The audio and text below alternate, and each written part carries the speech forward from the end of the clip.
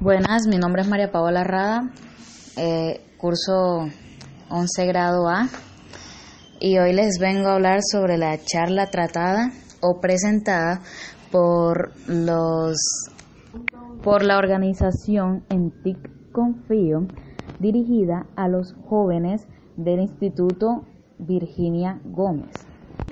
A continuación, les voy a hablar de la ciberdependencia, los temas relacionados con la ciberdependencia, que estos son tecnoansiedad, apego enfermizo, síndrome de alineación, taxiedad,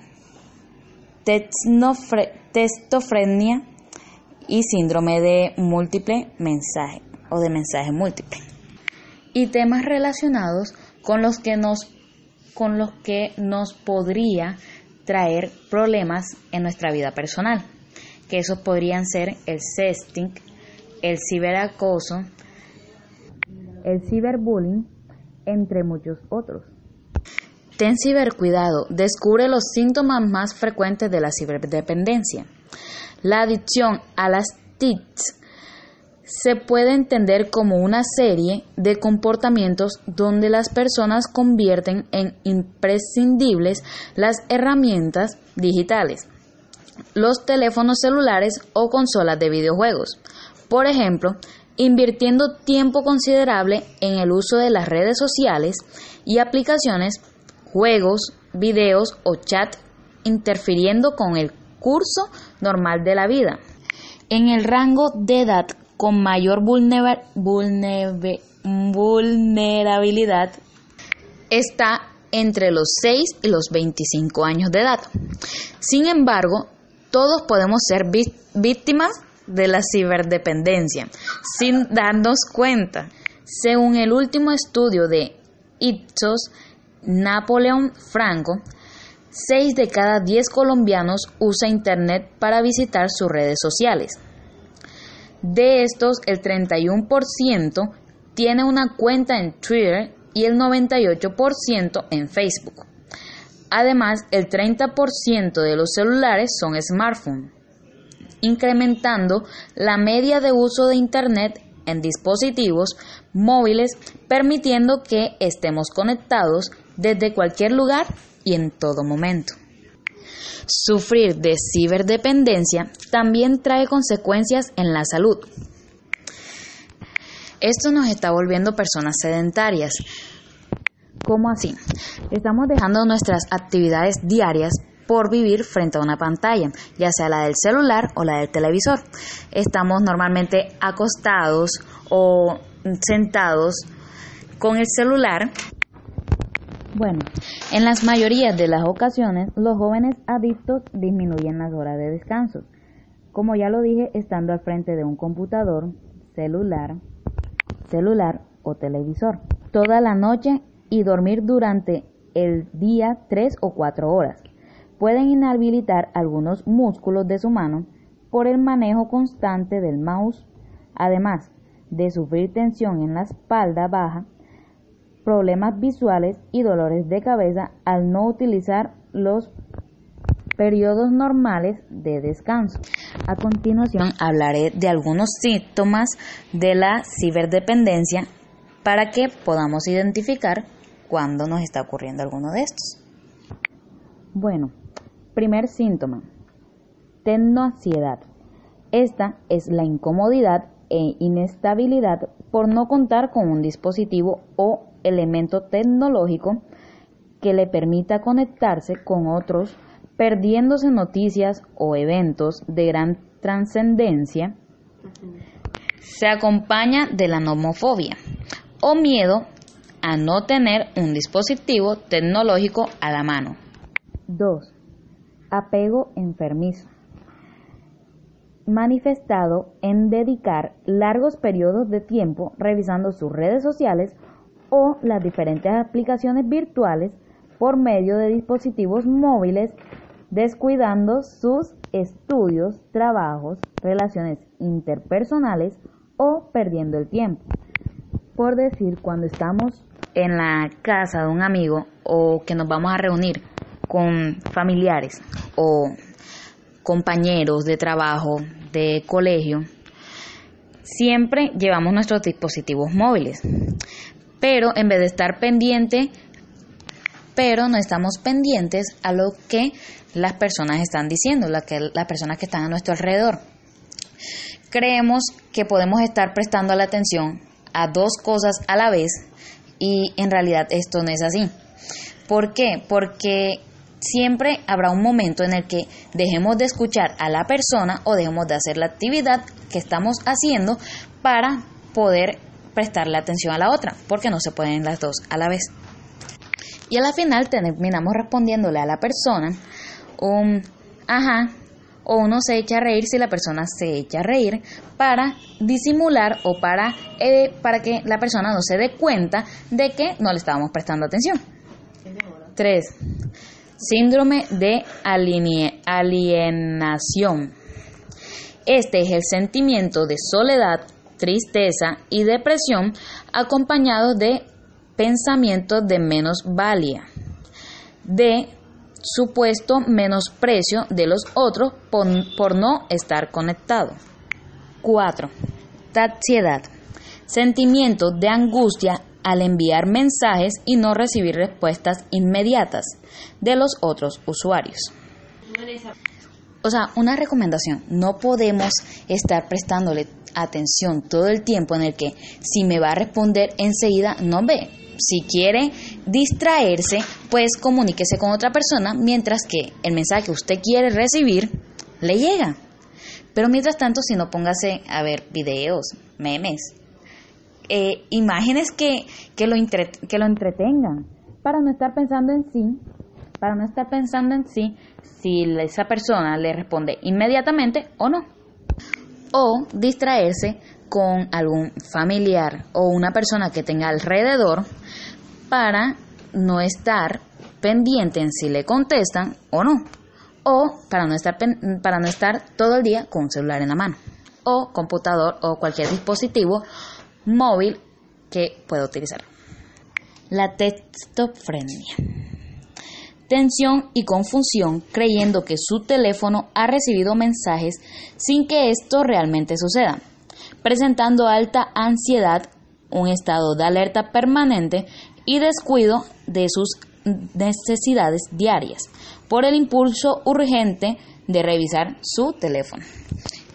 Por ejemplo, hay personas que a la hora de dormir, de comer o cualquier actividad diaria que realicen, está pendiente en si el celular suena porque así da la necesidad de contestar rápido. Entonces, es mejor cuando uno va a la hora de almorzar o de dormir, apartar el celular.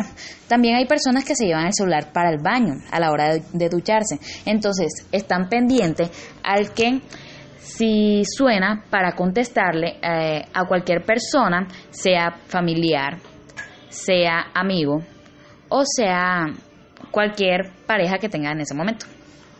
Bueno, la ansiedad y la textofrenia tienen mucho en común, ya que pueden producir altos niveles de estrés, insomnio y ansiedad.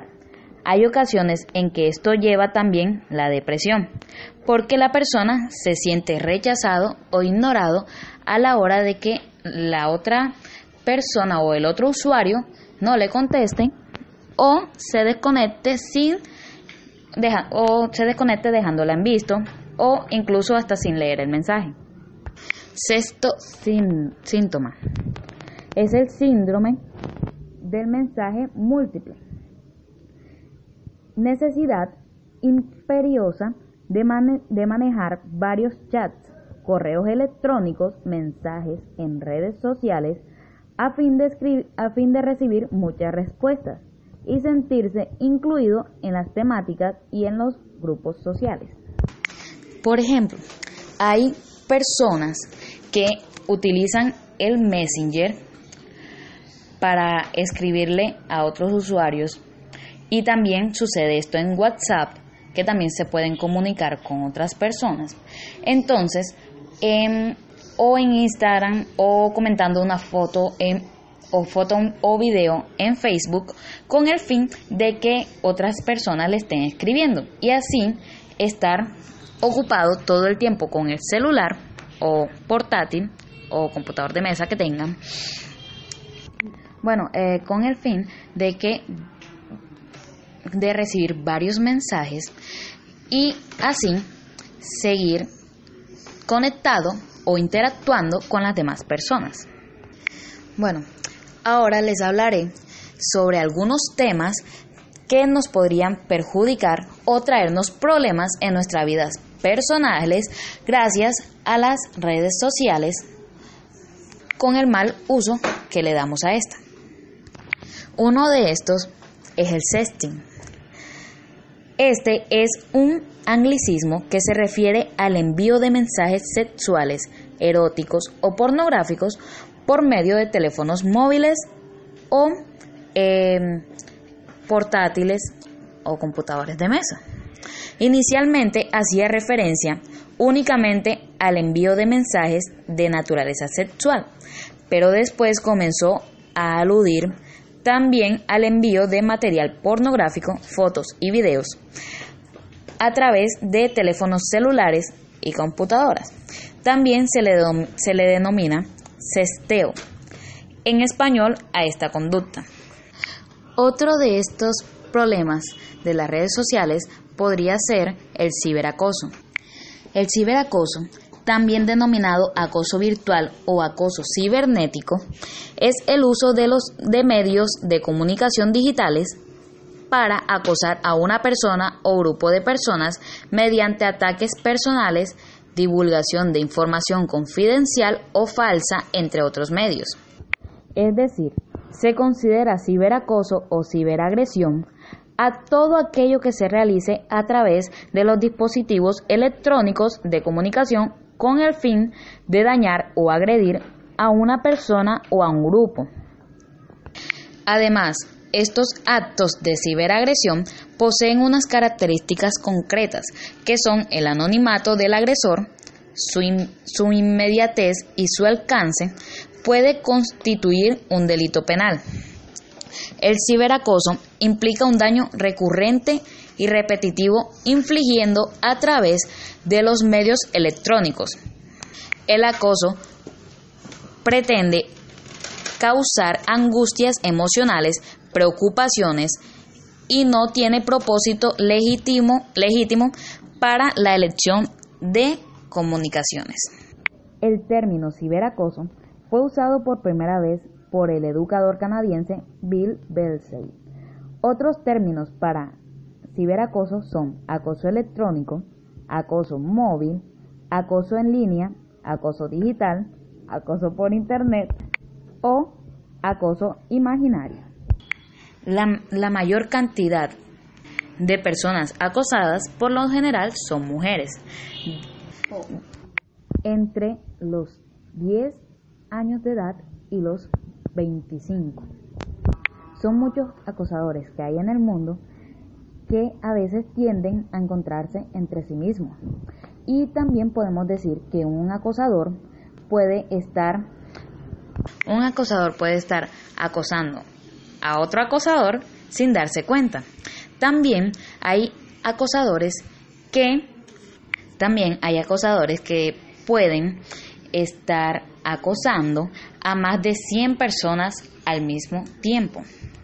Ciberbullying es en español, en español lo conocemos como ciberacoso o violencia entre iguales. El ciberbullying es un término que se utiliza para describir cuando un niño, adolescente o adulto es molestado, amenazado, acosado, humillado, avergonzado o abusado por otro de su edad o mayor que él. En fin, puede estar en su mismo rango de edad.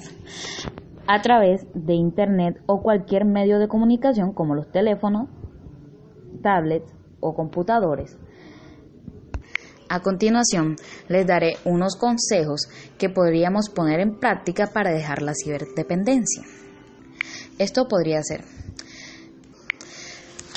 tratándose de distraer con familiares o amigos y dejando el celular a un lado, o el computador o cualquier dispositivo electrónico que tengamos a la mano. ¿De qué manera? En vez de estar pendiente en jugar en Facebook, porque muchos de nosotros lo hacemos, en vez de estar chateando, podemos decirle a nuestro amigo con el que estamos charlando: vamos a encontrarnos en tal lugar, dejamos los dispositivos y ahí comenzamos la charla en persona. Así podemos reírnos más y lo podemos hacer al aire libre. Podemos disfrutar con la persona que nos encontremos, en caso puede ser familia también. En vez de jugar en los celulares, podemos coger un juego de mesa, distraernos en ver una película con nuestros familiares, charlar con ellos, sin necesidad de que tengan un aparato electrónico. ¿Por qué? Porque si lo tenemos, vamos a concentrar nuestra atención en los celulares, computadores, en vez de estar prestándole atención o dándole la importancia que se debe a una persona, que se le debe dar a una persona que tenemos al frente, o con la que podemos pasar un rato agradable en vez de estar pendiente al teléfono. Otra de las recomendaciones sería, a la hora de almorzar, bañarnos o hacer cualquier actividad diaria, hagámosla como se debe hacer, no con el celular. O hay personas en las que se llevan el celular al baño y es para escuchar música o para ver si les llega un mensaje. Es mejor bañarse adecuadamente, dejando de un lado cualquier dispositivo electrónico.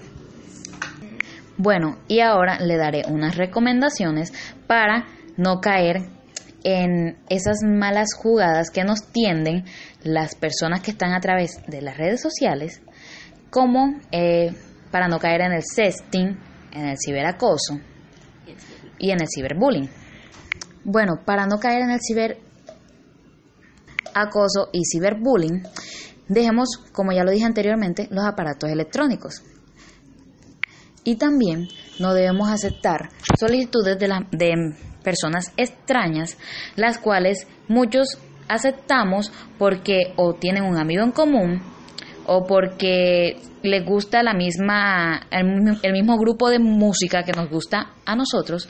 Entonces le aceptamos a esas personas simplemente porque tienen un artista en común o cualquier otra banda, o por el simple hecho que son bonitos. O sea, no debemos hacer eso, porque también en esta última hay personas que aceptan solicitudes solo porque son bonitos y en realidad no se ponen a pensar en que ese podría ser otra persona, un montaje o un fake. Por este hecho, no debemos aceptar solicitudes de personas que no conozcamos, porque esto nos podría traer graves consecuencias. Una recomendación para no caer en el sexting: no enviemos fotos íntimas a otras personas, ya sea el novio actual que tengamos, porque no sabemos si en un futuro estaremos con él. Así que no lo hagamos, porque esa persona, si se lo mandamos a una persona, lo podemos estar mandando a miles más. Los invito a que les demos un buen uso a las redes sociales o al internet y no estar enviando fotos o información que más adelante, en un futuro, nos pueda afectar. Un placer haber comunicado este tema con ustedes. Y los invito a que utilicen el internet para conocer cómo podemos darle un adecuado uso y cómo podemos utilizar las redes sociales. Fue un gusto, mi nombre es María Paola Rada, 11 grado A, y en dado caso caigamos en alguno de estos problemas o conozcamos personas que estén en ellos, la mejor opción es denunciar para así salir de estos problemas y no dejar que varias personas o más personas caigan en estos problemas.